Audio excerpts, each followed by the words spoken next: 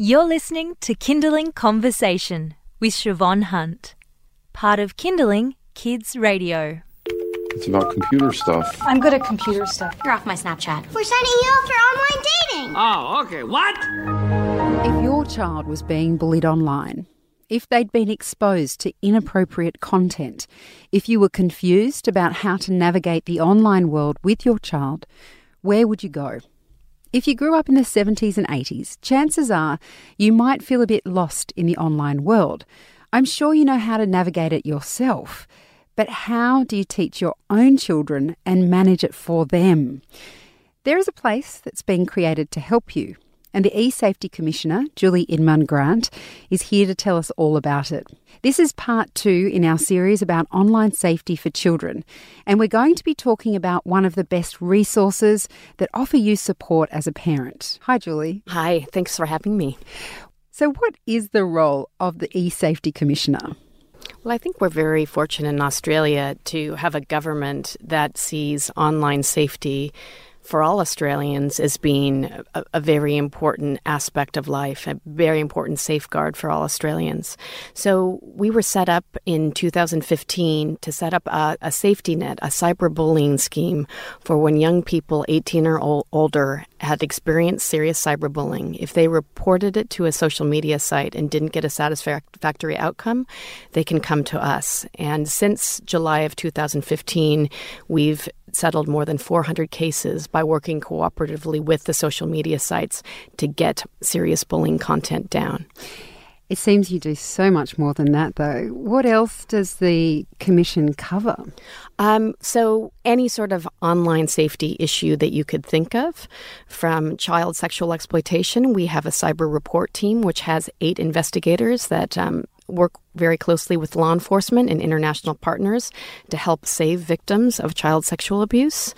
We also are building what we call an image-based abuse national complaints tool. The colloquial term is revenge porn, but image-based abuse takes on many different forms, and this is a place for Australians to go if they are a victim of their intimate image being shared without their consent.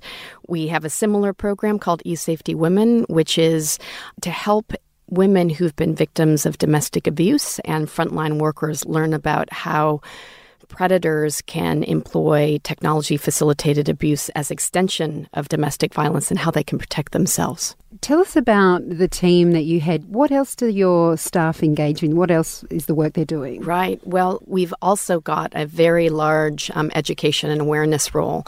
We've got a rich website that we're trying to keep up to date with the latest trends, whether it's around young people's exposure to inappropriate content, whether it's sexting or image-based abuse or cyberbullying, trying to keep parents across the latest programs that their kids might be using, whether it's Roblox or Spot a Friend or Yellow. And we've got 547 pages of content to help parents and educators stay safe online. We do a lot of outreach to schools. We have something called the Virtual Classrooms program, where we've trained over 117,000 students and educators on various safety issues. So we're a busy team of about 70. I was going to say, when you've written educational stuff, I'm thinking about for parents like myself who, as I mentioned, I feel like I'm pretty competent online when it comes to my own privacy and my own safety, but sometimes I just find it hard to understand how I can protect my kids. When you put these educational resources out, are they pitched to the beginner in a way? Because I feel like I'm a beginner when it comes to that stuff. Well, absolutely. These are actually a lot of these conversations that we're having, the birds and the bees now needs to come with a technical manual when we have that conversation. So we work with a lot of specialists in the area, whether they're law enforcement officials or child psychologists. So in that case, we've worked with Dr. Justin Colson. How do you talk to your 8-year-old or your 8 to 12-year-old or your teenager about what to do when they come across inappropriate content? These are new and very complex conversations. We need to be having the right conversations at the right times with young people.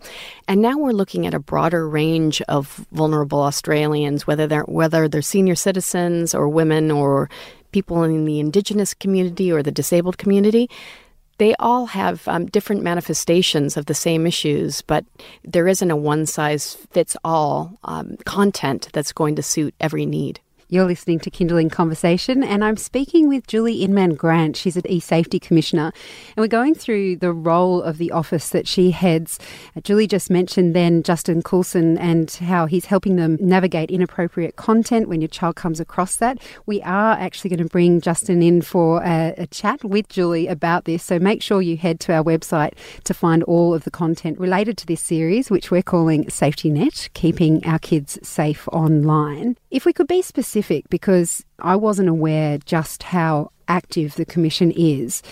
If a parent's worried about online bullying, what steps should they take, and when would the Commission come into the picture?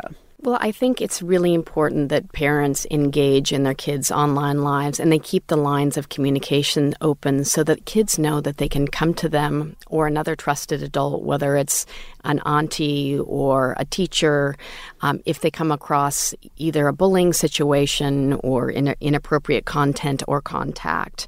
So respond and listen carefully and let them know that you're there to help them. Find out as much as you can, maybe help them get evidence of the bullying. Guide your child in the decision-making. You need to encourage them to report that content to the service provider in the first instance. That's the most expedient way to get the content down.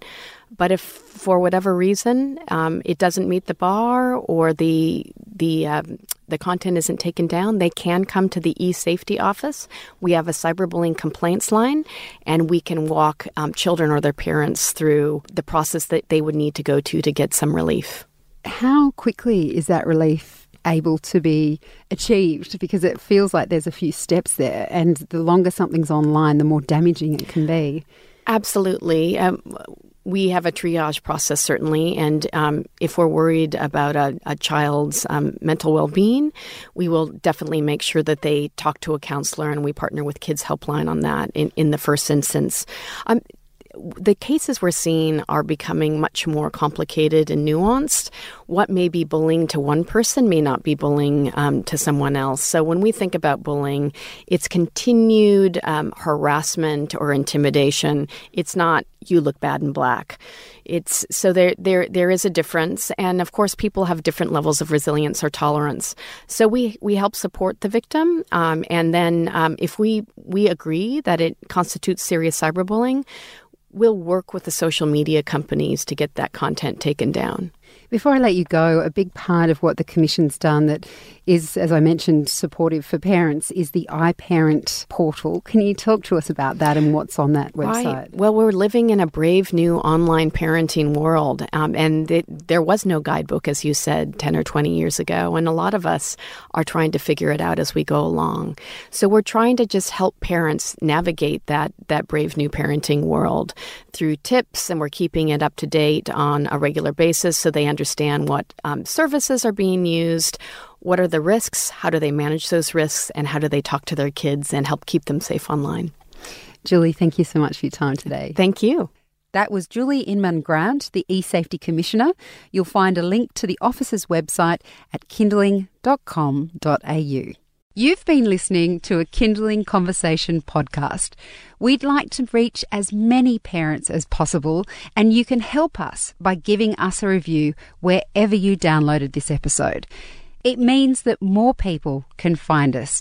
I'm Siobhan Hunt. See you next time.